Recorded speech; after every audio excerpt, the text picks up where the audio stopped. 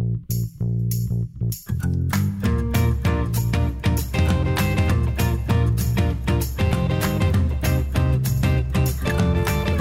to the Mornings with Sue and Andy podcast for Friday, July 15th. We begin with an update on the UCP leadership race. 10 candidates have officially thrown their hats into the ring in a bid to be the next leader. We discuss the race with MRU political science professor Lori Williams, including who's considered the front runner at this point and what we can expect to see unfold on the campaign trail between now and the October 6th vote. Next, we ask the question, what's in your wallet? From travel points to cash back and even free groceries, what is the best credit card to carry in Canada? We discuss the options available with Natasha McMillan, Director of Everyday Banking at ratehub.ca. And finally, July 17th is National Ice Cream Day. We discuss the sweet day with Scott Wegener, Marketing Manager from Calgary-based Foothills Creamery. The deadline for people to submit an application for the UCP leadership race is less than a week away. With 10 candidates already in the race, who are the front runners at this point? Joining us to discuss is Lori Williams, political science professor at Mount Royal University. Hi, Lori. Hi, Sue. Thanks for joining us. Any top contenders so far in this race? Well, we're hearing a whole lot of news around a handful of candidates. I would say a lot of the momentum appears to be focused on Danielle Smith. She's certainly getting a lot of headlines and generating a lot of controversy. We've got a number of candidates who have either already submitted their full deposit of the full amount that's required, and the signatures, even more than 1,000 signatures required. One person's dropped out, Bill Rock, and I guess we'll just see who's finally in the race as next Wednesday approaches. You know, it looks, from outside looking in, and you're right on the money there when it comes to the candidate Danielle Smith. Does the loudest voice win this? Is that what it takes to appeal to UCP members, the one who's garnering the most headlines, or is it going to come down to policy and getting to the root of the matters that matter to the UCP party members? Yeah, there are a few considerations, I think, that are in play, and certainly Danielle Smith is focused very much on winning the race, becoming the UCP leader rather than winning the next election, whereas it looks like other candidates are focused more on what they would do as premier. And so that's sort of a strategic consideration. Another one is just the sense of what you need to do to sell enough memberships or get enough people to support you within the party. And given that it's a ranked ballot, I think some people are trying to strategize in such a way as to get people's second or third choice so that they can win on a subsequent ballot. And so it becomes a little bit complex. But certainly somebody with enough momentum could win on a first ballot. We don't see that very often, but that looks to be what Danielle Smith is trying to do. Lori, what is it about us here in Alberta? We seem to love to look in the rear view mirror as opposed to, into the windshield and what's ahead. We like to go back. A Danielle Smith, a Brian Jean. Why are these two the front runners again? Well, initially, everybody was just saying it's because of name recognition. Brian Jean has essentially been running for the premiership and certainly challenging Jason Kenney for his job since Jason Kenney won the leadership of the UCP. And of course, since winning that by-election in Fort Mac, he's been front and center in terms of the critique of the leadership of the party and offering an alternative. Danielle Smith has just got a very high profile, and I would say for both of them, name recognition has been a huge advantage. And they built on that. Particularly Danielle Smith has built on that by generating quite a bit of controversy and making a lot of headlines, looking like she's the one that people know the most about, and sometimes name recognition, and sort of appealing to sort of visceral tendencies and so forth can generate a lot of enthusiasm and momentum. But I would note that's partly what we saw in Jason Kenney's strategy, and it's one thing to sort of appeal to or whip up the anger of voters who have complaints to make. It's quite another to respond to those emotions effectively, and it's a difficult thing to govern when those expectations are raised so high. The date is circled on the calendar, October 6th, Lori. In some ways, it seems like it's just around the corner. In other ways, it seems like a lifetime from now. What are you expecting to see between now and then? Could we see, things get a little more heated, maybe more tactics or I guess I'd say dirty tactics from these candidates? That's the difficult thing to know. And of course, so far, most of the candidates have resisted really going after some of the more controversial proposals and ideas of Danielle Smith, because I think they recognize that she represents enough members of the UCP that they're hoping to get their second choices. But because she's getting so much oxygen, I think they're going to have to try to either. I mean, they've sort of been focusing on what the polls say that Albertans are concerned about.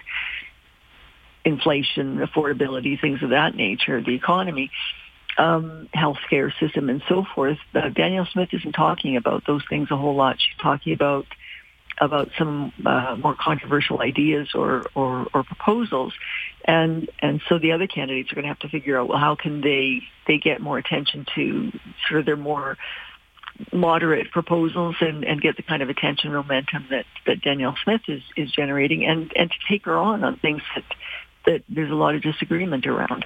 It's going to be tough to get that attention that's necessary, especially through the summer months with a federal Conservative leadership race underway. Well, it seems, controversy, definitely the name of the game as we look at who's leading at this point in time. But as you say, time will tell. We've still got quite a few days ahead of us and then the race itself. So thank you so much for joining. Thanks for your perspective, Lori. Always appreciate it. Thank you, Sue. Lori Williams, political science professor, Mount Royal University. Do you want cash back? Do you want points? Do you want deals on travel? The options are endless when it comes to selecting a credit card. But how do we determine the best fit for us as Canadian consumers? Joining us with some insight is Natasha McMillan, Director of Everyday Banking at ratehub.ca. Good morning, Natasha. Good morning. Okay, so we all want something in return, but is that the smart way to choose your credit card?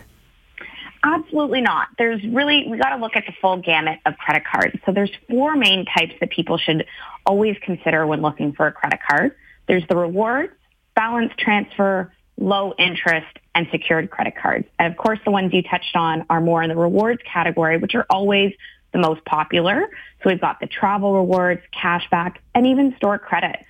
And then again, there's an even smaller specialty credit cards for students and business credit cards. So those are available, of course, to post-secondary students and business owners, respectively. Natasha, it seems to me that years ago was interest. You look at the high interest, low interest, or it was the travel cards. It seems like that was the entry to getting perks. But now, so many choices. It seems like every retailer, our partner retailers have an option. So where do we start when it comes to figuring out what is best for us? What are some of the resources? So it's definitely most important when you're starting to select a credit card. It's really important for consumers to think about their needs. So we highly recommend that people go online and do research about credit cards and start to take into consideration the different opportunities that are available to them. So there are websites like RateHub that offer comprehensive reviews and comparison tools to start to understand the differences between these credit cards. So, for example, RateHub provides users with a free tool to assess credit card eligibility based on their credit score, their household income, and what they're looking to actually achieve. So whether you do want to earn rewards or whether you are more interested in kind of the cashback percentage on your credit card. So, sorry, finish. Yeah, I was just going to say there are also a lot of promotional rewards out there right now, and they can be very tempting, but we always try to remind people that while they are tempted, it's very important to kind of look at the credit card that has the best opportunity that serves your needs. So whether that might be a low interest credit card, a balance transfer, or a secured credit card. And sorry, that's what I wanted to ask you about. So interest rates can vary depending on the card then, right? Absolutely. Okay. So that's something that really it should be the key, isn't it? Yes, interest rates are kind of a key consideration when looking at selecting a credit card.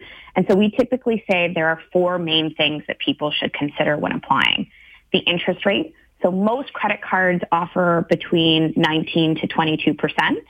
However, there are low interest rate credit cards, there are secured credit cards, and secured being more for those who either have no existing credit history, like new Canadians, or those who want to rebuild their credit history because they have had some minor discrepancies in the past. Another key consideration to look at are the annual fees. So some credit cards require you to pay an annual fee, usually ranging between $99 and $150.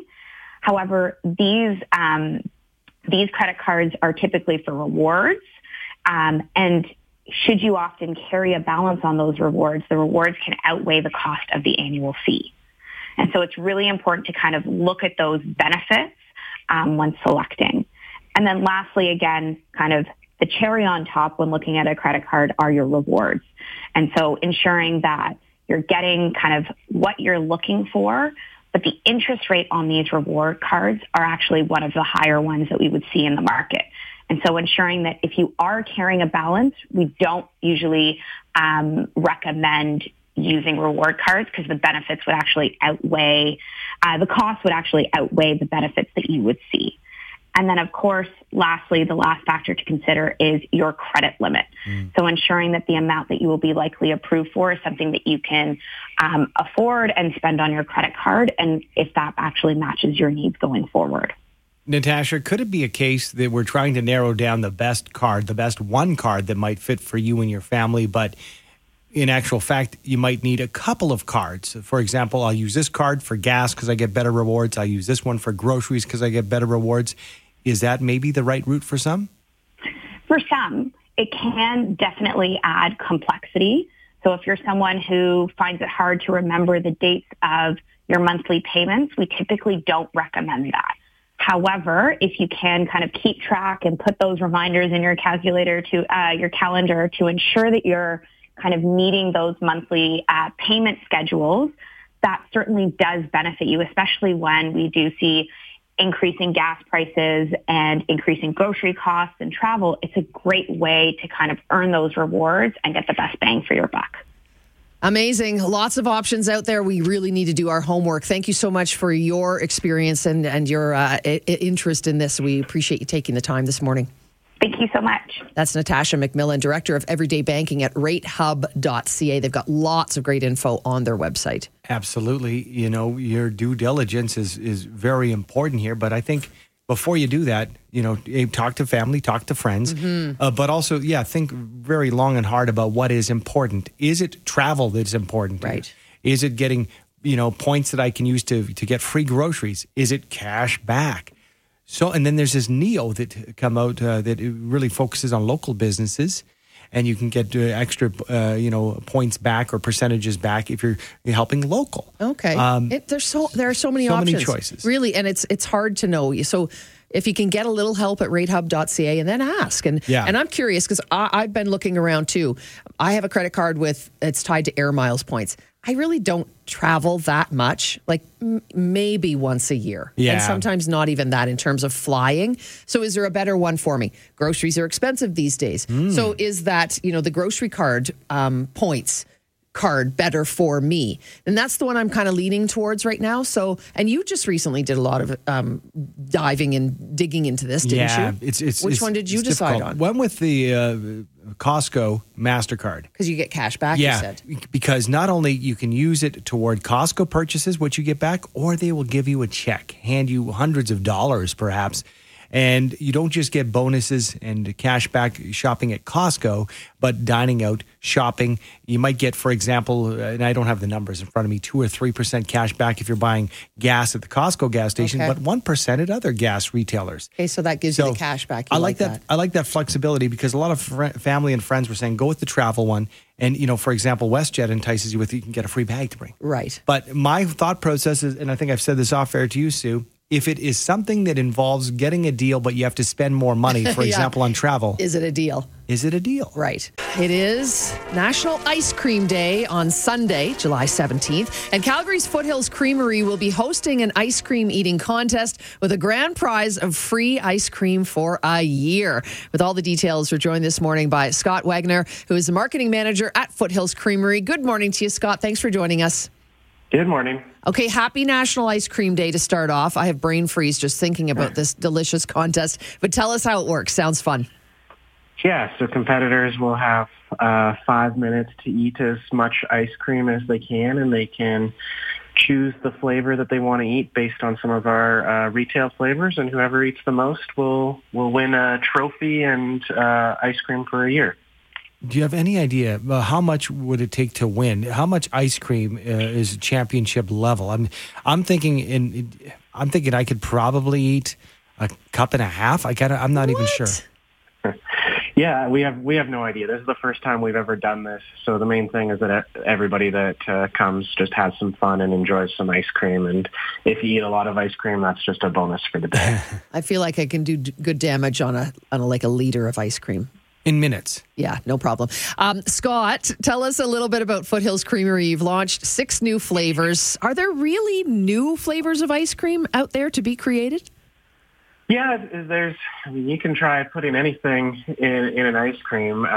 So we try to come up with something new, but also stuff that people will enjoy and have fun. So we have 6 new flavors.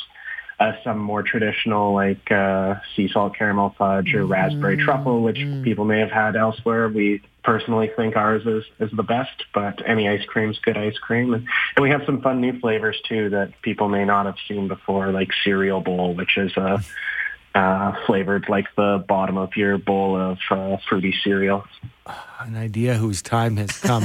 Scott, I'm wondering, because it's very competitive. If I want to get ice cream, there's so many choices, not just in the shops, but, in the grocery store freezers as well.